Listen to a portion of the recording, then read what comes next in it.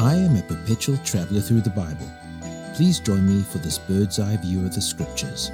Stay as long as you like, and let us together discover a bit more about the Bible, from the beginning to the end. In chapter 1 of the very last and final book of the Bible, Revelation, is a verse which states the following: Blessed is the one who reads aloud the words of this prophecy, and blessed are those who hear, and who keep what is written in it, for the time is near. I am sure that many of you have seen those intriguing signs outside churches or making a cameo in thrilling science fiction movies, proclaiming that the time is near. This phrase underscores every person's insatiable curiosity about what is going to happen next. At face value, the idea of world-ending events is not exactly a comforting thought. Who wants to envision giant asteroids or global catastrophes destroying planet Earth? For Christians, however, the end of the world should be anything but dreadful. It should be something we actually look forward to. Because God has told us how this age will end, it is not all gloom and doom. The end of this age will mark the beginning of a new glorious one, in which we will worship and serve God in sinless perfection. Our eternal hope as believers is intimately tied to the end of this world. All of our future hopes are laid out in the book of Revelation. Not only is Revelation the inspired word of God, it is also the only New Testament book that includes a special blessing for those who study and apply its message. It should be an essential part of every Christian's devotional life, and those who ignore Revelation are depriving themselves of a rich treasure of divine truth, and those promised blessings that come from understanding that truth. When we began this bird's eye view of the Scriptures, we learned what the purpose of all revelation was and what its objective was as well. Everything that God has done, and the entire focus of all that is contained in the pages of the Bible, is aimed at one objective, and that is to mature each of us, so that the fullness of God is at work in us, and so that we become filled and flooded with God Himself. All of the revelation that is given to us is necessary to accomplish this. And both the New Testament and the Old Testament make their unique contributions to this purpose. The Old Testament is a book of preparation. It is designed to prepare us to receive the truth that the New Testament brings, which is the presentation of Jesus Christ. The New Testament is the realization or presentation of Christ. In the Gospels and the book of Acts, we have the presentation of what Jesus was, who He was, and why He came. In the three groups of epistles, the letters that follow, Christ is explained for us. The first group is headed by the letter to the Romans. Nobody has any possibility of maturing as a Christian until he has begun to grasp what these letters explain, which is Christ in you, the great secret of God's working in human beings. The second group, headed by the letter to the Ephesians, which explains you in Christ, the new body formed by the Holy Spirit, and how the life of Christ is shared by men and women of all ages in the body of Christ, which is His church. Then lastly, we looked at the word which makes all these mighty truths available to us, faith, in the third group, headed by the letter of Hebrews. This brings us in this final podcast in this series to the book of Revelation, the great fulfillment of Scripture. In this book, all the threads of doctrine which have been running through the Bible come together. The story of sin that started in the garden in Genesis finds its solution in Revelation. This is a book that frightens many people because they read of all these strange animals, frightening visions, and amazing things which appear, and they wonder what it is all about. So many do not read this book. If you read the first 7 verses, you will notice that this is the only book of the Bible which contains a promise of special blessing to those who read it. Verse 3 of Revelation chapter 1 says, "Blessed is the one who reads aloud the words of this prophecy, and blessed are those who hear and who keep what is written in it, for the time is near." Personally, I know of no other book in the Bible that is more simple and logically written than the book of Revelation. It is not a difficult book to understand, once you understand and use the key to it. In the first chapter of the book, the Lord Jesus appears to John as he is in exile on the island of Patmos in the Aegean Sea and tells him something. Revelation 1 verses 8 and 19 says, "I am the Alpha and the Omega, says the Lord God, who is, and who was, and who is to come, the Almighty. And write therefore the things that you have seen, those that are, and those that are to take place after this." This is the key to the book of Revelation. The things that you have seen is what John sees and occupies the first chapter.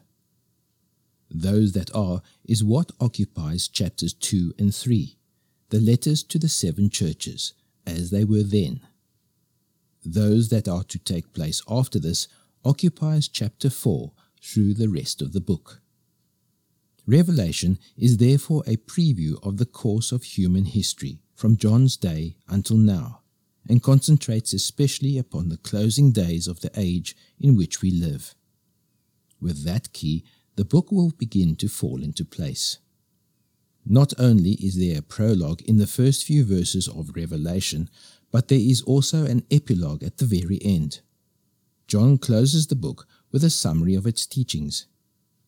We will not have time in this podcast to go through the entire book in detail, but instead we will use John's own summary of what he teaches in order to help us understand something about the message of this book. Revelation 22 verses 5 says, "And night will be no more. They will need no light of lamp or sun, for the Lord God will be their light, and they will reign forever and ever." The message of Revelation ends with the vision of the city of God. This is the last vision John sees, and that is how the story of man will end. John then begins his epilogue where he summarizes what he has written in Revelation 22 verses 6 to 9. "And he said to me, These words are trustworthy and true. And the Lord, the God of the spirits of the prophets, has sent his angel to show his servants what must soon take place. And behold, I am coming soon. Blessed is the one who keeps the words of the prophecy of this book. I, John, am the one who heard and saw these things, and when I heard and saw them, I fell down to worship at the feet of the angel who showed them to me. But he said to me, You must not do that. I am a fellow servant with you and your brothers the prophets, and with those who keep the words of this book. Worship God." The speaker here is the angel that John mentions in Revelation 21 verses 9. And he mentions something important in Revelation 22 verses 6, which is confirmed by Jesus in Revelation 22 verses 16. In verse 6, the angel says, "These words are trustworthy and true, and the Lord, the God of the spirit of the prophets, has sent his angel to show his servants what must soon take place." And Jesus confirms this in verse 16. "I, Jesus, have sent my angel to testify to you about these things for the churches. I am the root and the descendant of David, the bright morning star." John is telling us one definite fact here. Jesus is the Lord, the God of the spirits of the prophets, and therefore Jesus is God. The deity of Jesus Christ is the wonderful truth which John discovers as he spent time with Jesus during his earthly ministry. If you read the Gospel of John, chapter 1, verse 1, this should be clear, and this is the overall theme of the book of Revelation. In Revelation 1, verses 8, Jesus says, "I am the Alpha and the Omega, says the Lord God, who is, and who was, and who is to come, the Almighty." Jesus is declaring that he is the beginning and the end, the A to the Z. There is nothing on either side of him. He occupies the whole of everything. Even in mankind's darkest hour, when all hope has faded and faith has grown cold, Jesus Christ is still God. John had this fact driven home to him in the most embarrassing manner in this book in Revelation 22, verses 8. Now this refers to what he did before in Revelation 19, verses 9 to 10. John wrote down this episode again with great shame. To paraphrase what John says, he says, I, John, am the one who saw these tremendous things. I saw the Lamb enthroned in glory, and you know what I did? I was so overwhelmed by what I saw that I fell down and worshipped an angel, and he had to rebuke me and correct me. He said that only one is worthy of worship. Worship God. The first principle or theme of this book is that Jesus Christ is the master of history. The second principle is mentioned in Revelation 22, verses 10 to 15. And he said to me, Do not seal up the words of the prophecy of this book, for the time is near. Let the evildoer still do evil, and the filthy still be filthy, and the righteous still do right, and the holy still be holy. Behold, I am coming soon, bringing my recompense with me to repay each one for what he has done. I am the Alpha and the Omega, the first and the last, the beginning and the end. Blessed are those who wash their robes, so that they may have the right to the tree of life, and that they may enter the city by the gates. Outside are the dogs and the sorcerers, and the sexually immoral, and murderers and idolaters, and everyone who loves and practices falsehood. This is the revelation of reality, of things as they really are. Jesus declares this in John 8, verses 44. The devil was a murderer from the beginning, and does not stand in the truth, because there is no truth in him. When he lies, he speaks out of his own character, for he is a liar and the father of lies. Jesus tells us truthfully that the whole world is filled with satanic philosophy, which is a lie, and it is very, very difficult for us as Christians to see that lie. The wonderful thing about the book of Revelation is that it reveals what is true and what is false, even though the true looks bad and the false looks attractive.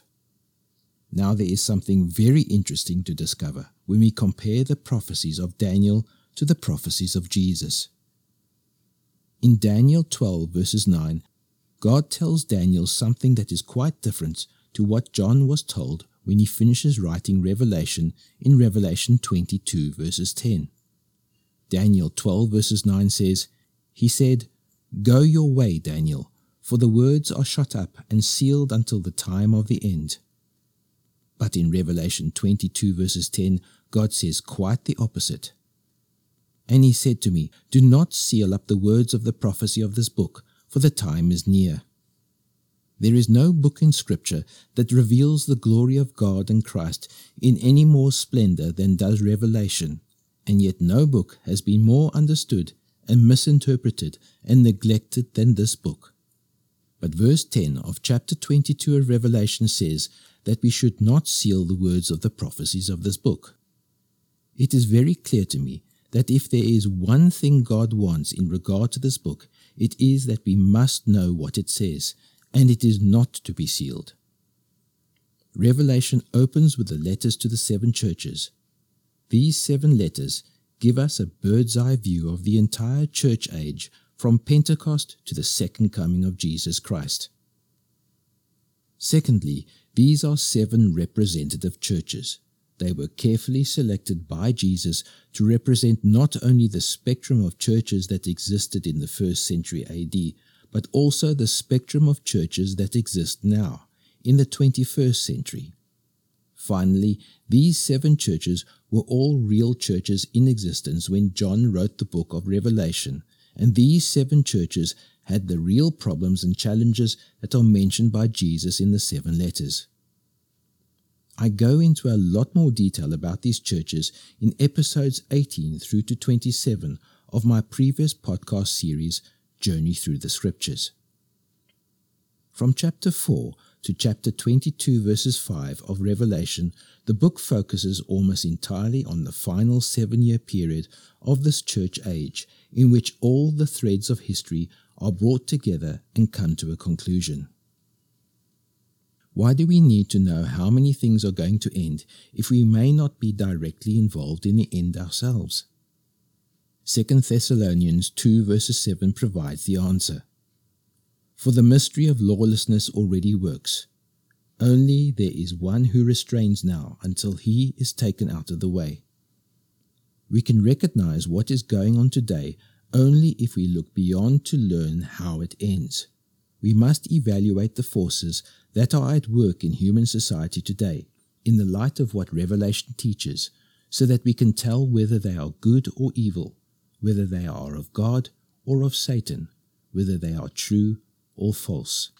Some of them might look and sound very good to us, but when we read the result in the book of Revelation, we see that they are very bad indeed. Some of you might be asking, why has God allowed this to carry on for over 2,000 years? The answer is provided by Jesus in Revelation 22 verses 11. Let the evildoer still do evil, and the filthy still be filthy, and the righteous still do right, and the holy still be holy. This is God's historical method. He allows evil to run its course until its character becomes evident to all. There is a well-known saying, give a bad man enough rope, and he will eventually hang himself. And that is what God is doing in history.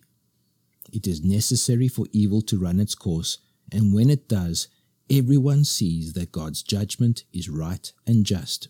This church age is growing more and more lawless as it nears its end. The reason why we behave most of the time is that we are afraid that we will get caught doing wrong. We behave because of pressures that are placed upon us. Human nature is like that. If law and government is removed, the true character of human nature begins to manifest itself, and this is what explains all the horrors of the book of Revelation. God is lifting the restraints and boundaries which have kept man in line so that all the evil in human nature is revealed. Is the world getting better? Are men more tolerant and understanding? No. If Jesus Christ of Nazareth returned to this planet Earth today, they would crucify him again and faster than they did in Jerusalem 2,000 years ago. When Jesus Christ returns, it will be absolutely clear that the entire world is divided into two classes. In Revelation 22 verses 14 to 15 it says, Blessed are those who wash their robes, so that they may have the right to the tree of life, and that they may enter the city by the gates. Outside are the dogs and the sorcerers, and the sexually immoral, and murderers and idolaters, and everyone who loves and practices falsehood. There is a third great principle emphasized in Revelation that can be found in Revelation 22 verses 16 to 21.